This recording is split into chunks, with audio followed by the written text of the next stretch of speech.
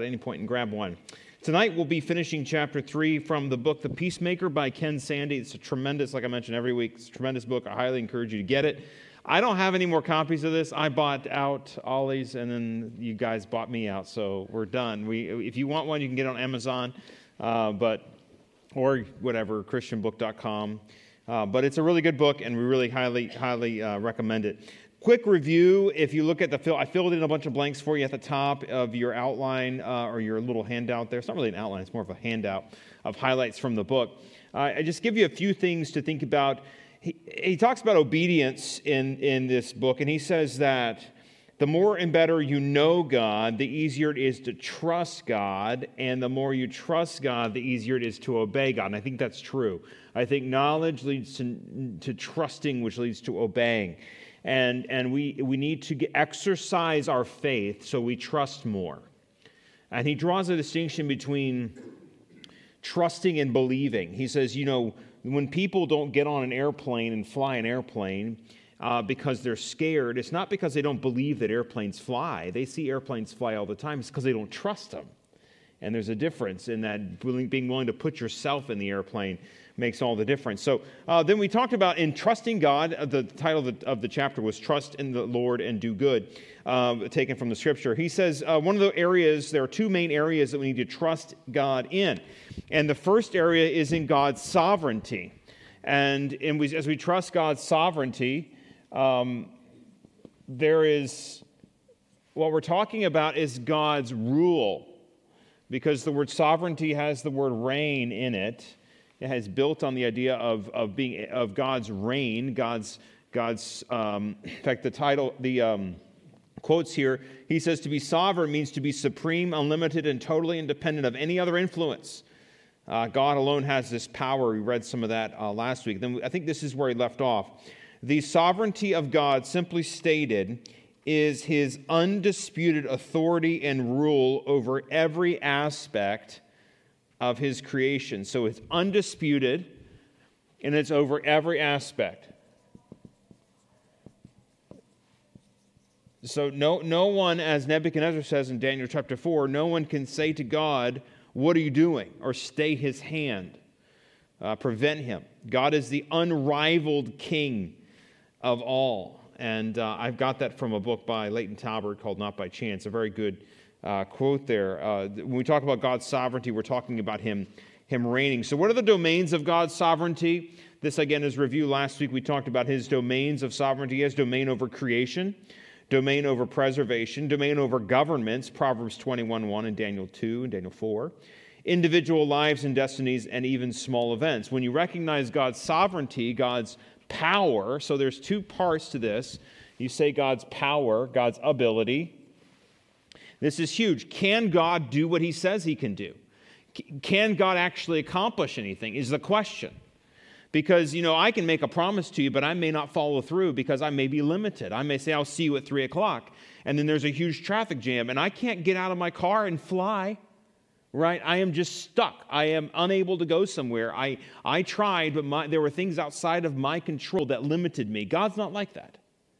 God is sovereign over all these different areas. God is sovereign. And so we need to recognize God's sovereignty, and this helps in our conflicts because we need to recognize God's sovereignty even in our painful events. So a couple things here that we talk about, understanding the role of God's sovereignty in unjust or painful events. This is really important when we get to handling it when people have mistreated us. Okay?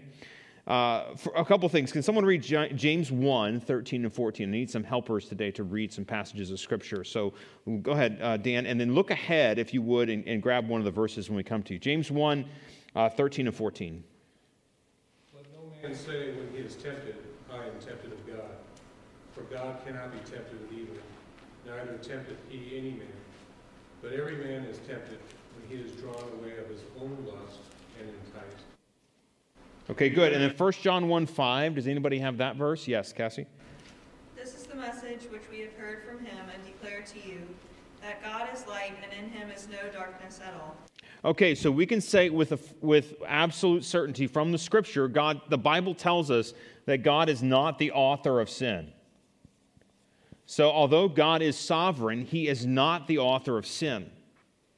God is supreme. That does not mean that he causes people to sin. He is not the author of sin. We see that no one say when he is tempted, I am tempted by God. God does not tempt anyone with evil. He doesn't tempt anyone. God is in him is light. There is no darkness at all. Secondly, who can read Ezekiel 33:11? Okay, Matt? Say to them, as I live, says the Lord God, I have no pleasure in the death of the wicked, but that the wicked turn from his way and live. Turn from your evil ways, for why should you die, O house of Israel? Yeah, God says here, God never takes pleasure in what is hurtful. Okay, so as God is powerful, we're talking about this side of God's sovereignty, this side of God's character, God's sovereignty and his power. We need to recognize his sovereignty even in painful events, even in unjust events. Yet we recognize that God is not the author of sin. God does not take pleasure in what is hurtful. And Acts 2:23, does anybody have that verse? Acts 2, yes ma'am. Him, being delivered by the determined purpose and foreknowledge of God, you have taken by lawless hands, have crucified and put to death. So God here, or this is in the message where Peter is preaching about the crucifixion of Jesus. And notice how he says that. He says, him, speaking of Jesus, who determine, the divine, how does it say it? The determined foreknowledge of God? Yeah, determined purpose and foreknowledge. According to the determined purpose and foreknowledge of God, you took. And so he then points his finger back at them and says, yes, this is all in God's plan, yet you're the ones who did this. And so what Ken Sandy points out is that allowing evil is not the same as causing it. Allowing people to be evil as God allowed them is not the same as causing evil. And at the right time, God administers justice on the wicked. Psalm 33, 10 and 11. Does anybody have that? Who has Psalm 33? I think we got that somewhere. The Lord brings the counsel of the nations to nothing, and makes the plans of the peoples of no effect. The counsel of the Lord stands forever, the plans of his heart to all generations. Yeah, so God's long-suffering and not judging sin immediately does not mean he approves of it. We see this in Romans chapter 2 as well. He says, oh man, do you mistake the mercy of God for approval, basically, is one of the points of Romans chapter 2. So at the right time, what God does is he brings justice on the wicked. And sovereignty, though, does not release us from personal responsibility for our actions. Let's do Matthew 12 first. I'm skipping some verses here, but Matthew 12:36. Who's got the Matt? But I say to you that every idle word men may speak, they will give account of it in the day of judgment. Okay, personal responsibility. There is this mistaken idea. Now, do I understand how all this works? No, but there is this mistaken idea among some Christians that the fact that God is sovereign means that I am not able to make decisions, that everything I do is completely like I'm boxed in. Like if I sin, well, it just must have been God wanting me to sin. Oh, well. I guess that's just how it went. I mean, I guess I was meant to do that because God's sovereign, so I sinned. That's not, God says, no, I will hold you accountable for that. God can still be sovereign, and you can still make choices to sin. And there's one more verse here, Romans 14:12. Yes, sir. Brian? So that each of us will give an account of himself to God. Each one of us will give an account of himself to God. We are responsible personally for how you handle your conflict. You cannot pass this off to anyone. You must steward, we talked about this very beginning, you must steward the conflict God has given you towards righteousness. So this is very important. Lastly, on page 62, he tells us nothing in our lives happens by chance. Nothing in our lives happens by chance. God was not sleeping when this happened to you. If you have conflict in your life, sometimes people feel like God was gone. But you have to ask yourself two questions. Do you believe, first, in the power of God? Do you believe God is actually powerful to do what he promises he will do? You should say, absolutely yes. There's a second aspect of God's character that often gets challenged in these moments, and that has to do with God's goodness. And usually people struggle with one of these or the other. I will say that in talking to people and working with people for as long as I have, I think most of the time when we work through discipleship with someone and they're struggling through trusting God, it normally divides into one of these two categories. Either they think, yeah, I think God is powerful, but I just don't think he likes me very much. Like, I think he's got it out for me. Like, look at my life. My life is terrible. All these bad things have happened to me. I think God has it out for me. I think God is angry with me. I think God is picking on me, right? It's that line from Fiddler on the Roof where he says, Lord, I know we're your chosen people, but every once in a while, can you choose to pick on somebody else?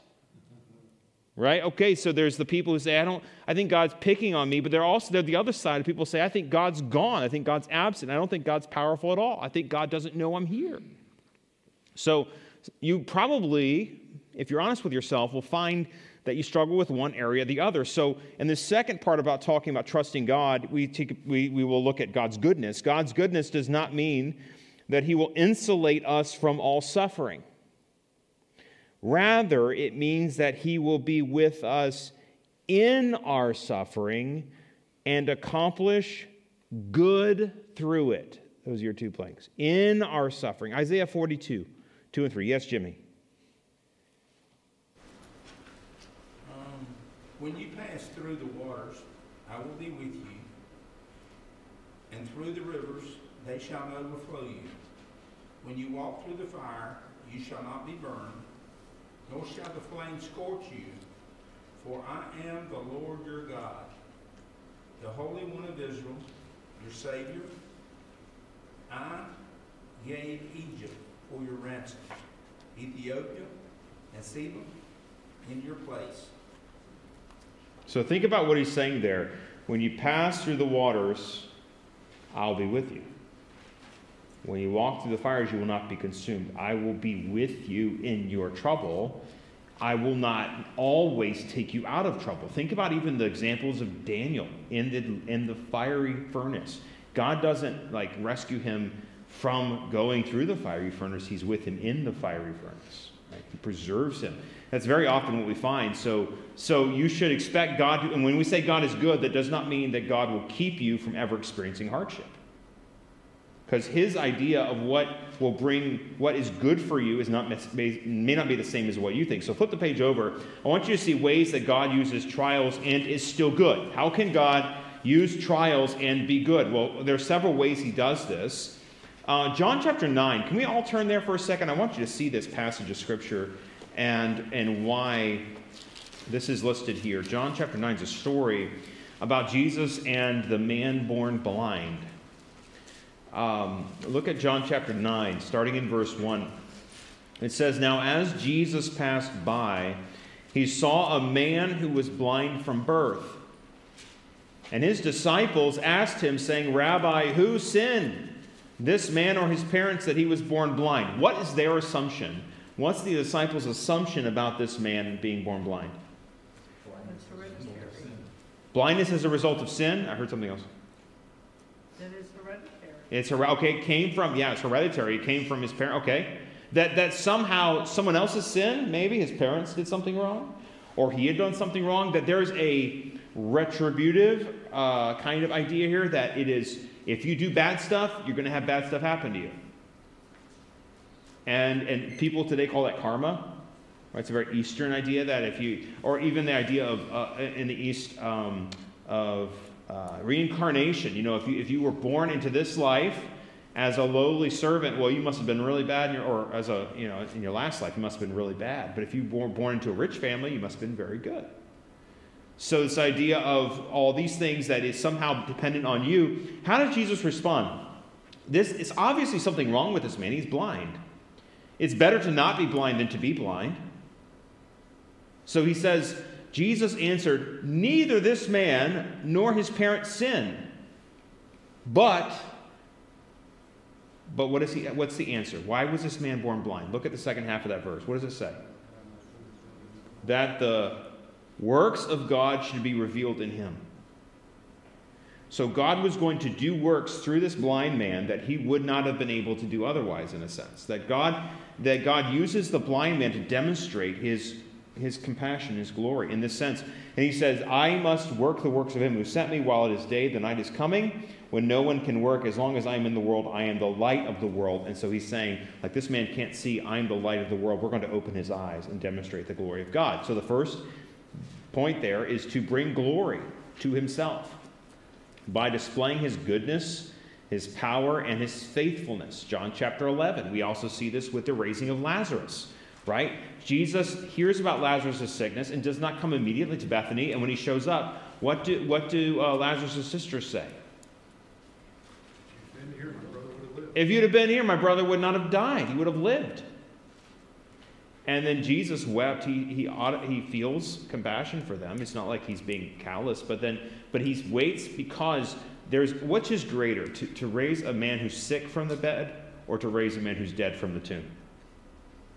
And so Jesus waits until he is dead and has been buried, and he's in the tomb for 4 days, and then he raises him. Lazarus come forth, and he comes out of the tomb. He does a tremendous miracle there to bring glory to himself, right? So God uses trials to bring glory to himself, to help us to give glory to God in ways that would not be possible otherwise. Secondly, to teach us how to minister to others. 2 Corinthians, turn there. These are tremendous passages here. Turn to 2 Corinthians chapter 1. Can't tell you how many times I've read this passage, memorized this passage, given it to other people to memorize, talked about it with people. And some people think this is trite. I've heard somebody say, don't tell me the reason I'm going through this is to help somebody else. Why? Why wouldn't I tell you that? That's what the Bible says. God says that one of the reasons you're going through a hardship is so you can take the same comfort that God gives to you and turn around and give it to somebody else. And I try not to be callous when I say it. I think it may have been the problem. Maybe I was just maybe I wasn't sensitive enough when I was saying it, whatever the case. But I want you to look at this, and I want you to follow what's happening in verse 3. He said, "Blessed be the God and Father of our Lord Jesus Christ, the Father of mercies, and the God of all" what? Who does what? Okay, so we have God who comforts us in our affliction, so that we may be able to comfort others with what? With the same comfort with which we ourselves are comforted by God. See, it goes down then back up. Do you see that? God comforts us in all of our afflictions so we may be able to comfort others with the same comfort which we ourselves receive from God. So God comforts us, and we just pass along that same comfort to other people. And that's part of the reason you're going through a trial. And don't shortchange that.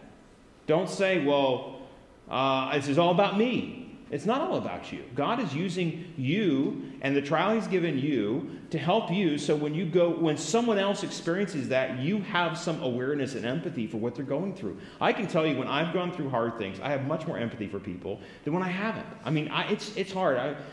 It's hard when you're trying to understand what someone's gone through, and you've never gone even close to that before.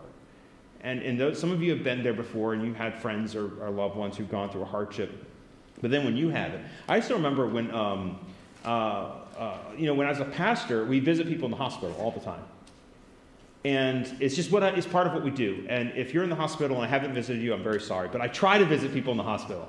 When they're in the hospital, we try to go by and we try to say hello. And in the back of my mind, for the first 4 or 5 years of my ministry, I always thought to myself, what good is this really? What am I really doing? I'm coming in, they're not comfortable, they're not really even they're like half dressed. People are like, oh, I got stuff hooked up to them. They look sometimes really rough. Sometimes they're happy to see me, sometimes they don't look like, am I really doing anything good? And then I remember we had Nelson, our first child, and I'm sitting there in the hospital with my wife. We just had a baby. We're going through this whole thing. You're learning all that stuff. You remember how that is. And we had at the time, Gary Ledbetter was here. Remember Gary? Gary's back in Rock Hill, but at the time he was in, he came to Rock Hill from Columbia, and then he went to Whiteville for a while. But he was here, and he showed up in our hospital room. And I felt like $1 million. I was like, oh, this is amazing. It's so good to see somebody from the outside world. There's stuff still happening out there, even though it felt like. And it's like when I went through that, then now when I go visit people, having been in the hospital, having my kids been in the hospital, sometimes with good things, with births, my wife and I have been through several of those, but also when kids have not been feeling well, you know what that feels like. And you know how God comforted you, and you can pass along that comfort. Don't ever discount that. Thirdly, and this is also important, look at 2 Corinthians chapter 1, verse 9. We're right there. Look at verse 9. He says, yes, we had the sentence of death in ourselves. He's talking about the struggles they went through. And then next word is that. You see that?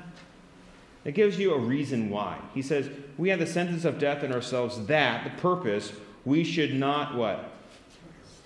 Trust in ourselves, but trust in God who raises the dead. One of the other reasons that God brings you through trials is to teach you to rely more on Him. That's your blank there, to teach you to rely more on Him. And then also, Psalm 119 teaches us that sometimes, our suffering is a result of our sin. Can you remember a time when your suffering is a result of your sin? When you did something really stupid and you're having to pay for it. And I think all of us could think of one or two events where that's the case, where our sin has caused suffering, whether it's a relationship problem or whether it's a financial suffering or whether it's a physical problem, doing something you should not have been doing. And one of my brothers, I remember, he wanted to ride his bike from the wilds to Greenville, which is in North Carolina to South Carolina. It was something that a lot of the guys would do at the time when we were at the wilds. And because you had a road bike and you could ride that, and it was all downhill, so it really wasn't that bad. But it was still a long way. And would you know it that he had asked my parents whether or not he could do this. And my parents said, no, you can't do that. You're not an experienced enough bicyclist to be riding on the road, on those mountain roads from the wilds to Greenville. Well, he did it anyway. And he wrecked his bike, got a flat tire, wrecked his bike, and hurt himself on the way down the mountain. Now, we laughed really hard at him for that. We made fun of him for that. But it really kind of made him upset that he had done this, and I think it really helped him realize what he had done, because he was embarrassing. He thought he could get away with it.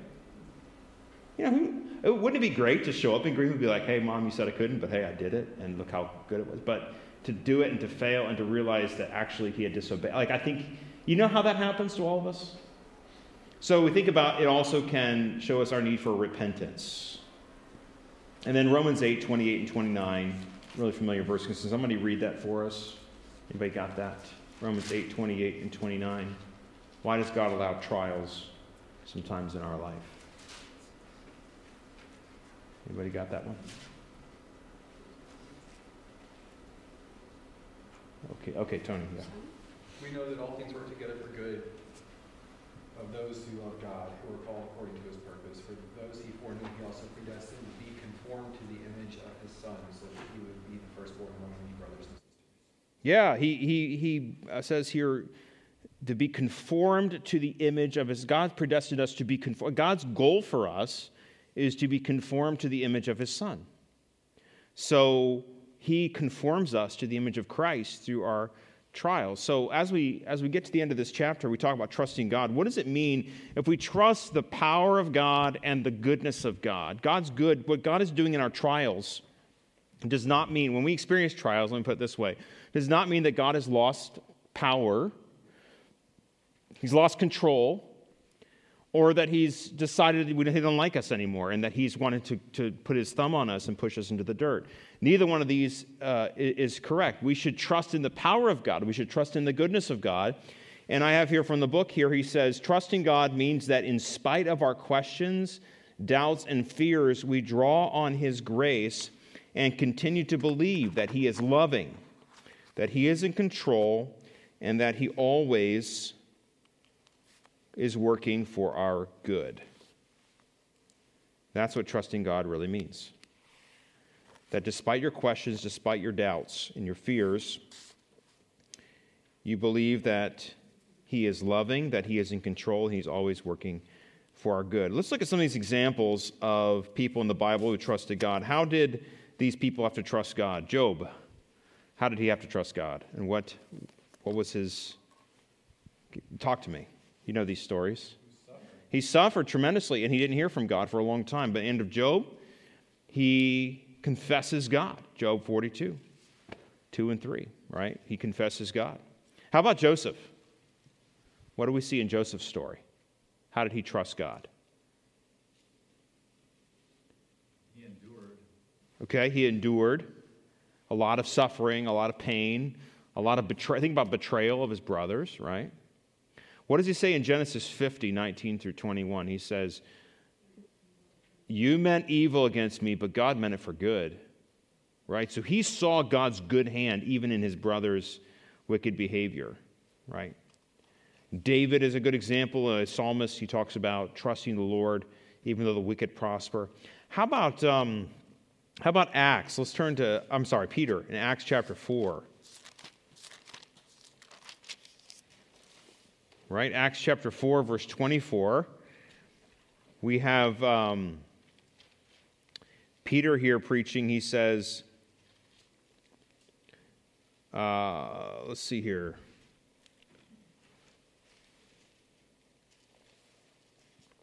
In talking about I want you to think about Peter here as the one who observed the death of Christ on the cross and also betrayed Christ, remember, 3 times. And then I want you to read in his sermon, what he says. Okay, he says in verse 24, Lord, you are God who made heaven and earth. Here he is.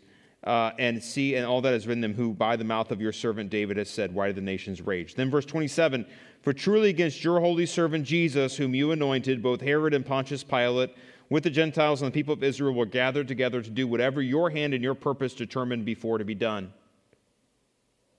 So he recognized their wickedness, and yet he trusted in he saw purpose in the death of Christ. He saw God's hand at work. In fact, if you go all the way to Acts 5:41,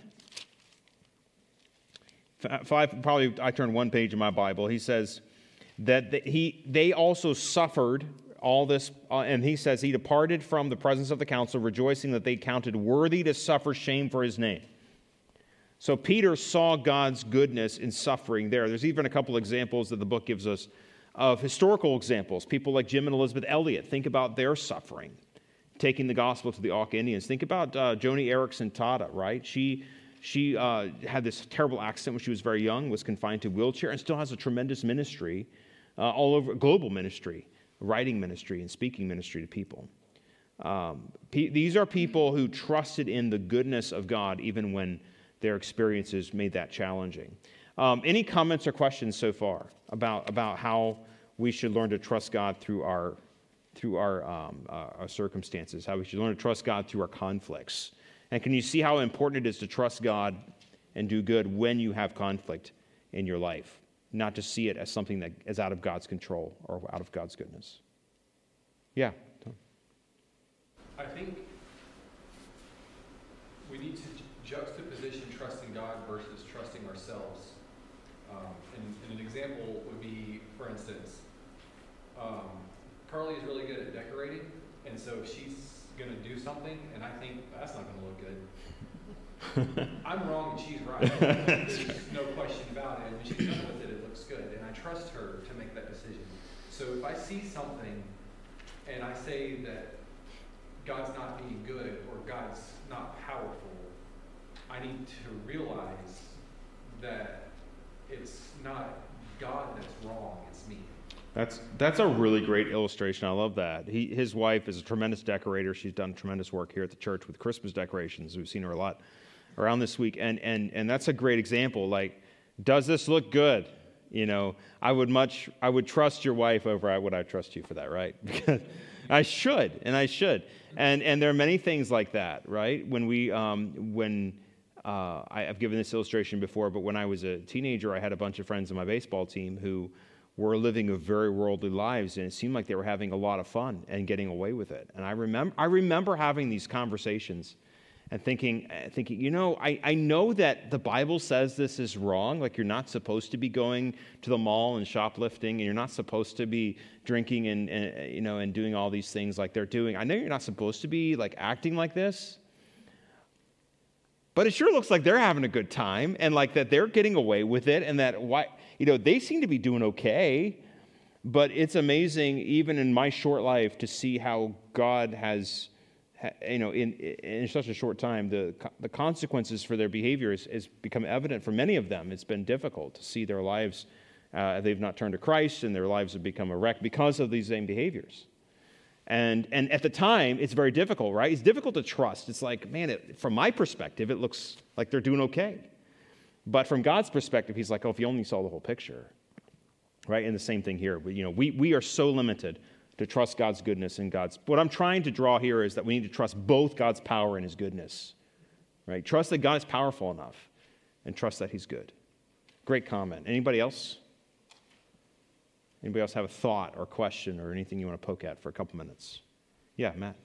That we need to trust in his power and his goodness even when it doesn't seem like there's the power or it doesn't seem like the goodness is there, because that's all just emotion, and emotions can deceive.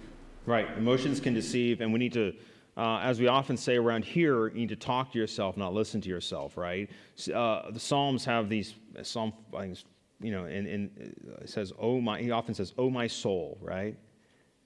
He speaks to himself. He says, why are you disquieted within me? Hope in God. This speaking to self rather than just listening to yourself. Yeah, when these things happen, recognize that it's your emotions often that get the better of you of that. Yeah. Did you have a follow-up? You look like you were going to say something. Nope? Okay. Anybody else comments or thoughts? Yeah. I had a lady stop me in the grocery store about 2 years ago and tell me that God wanted to heal me. Oh.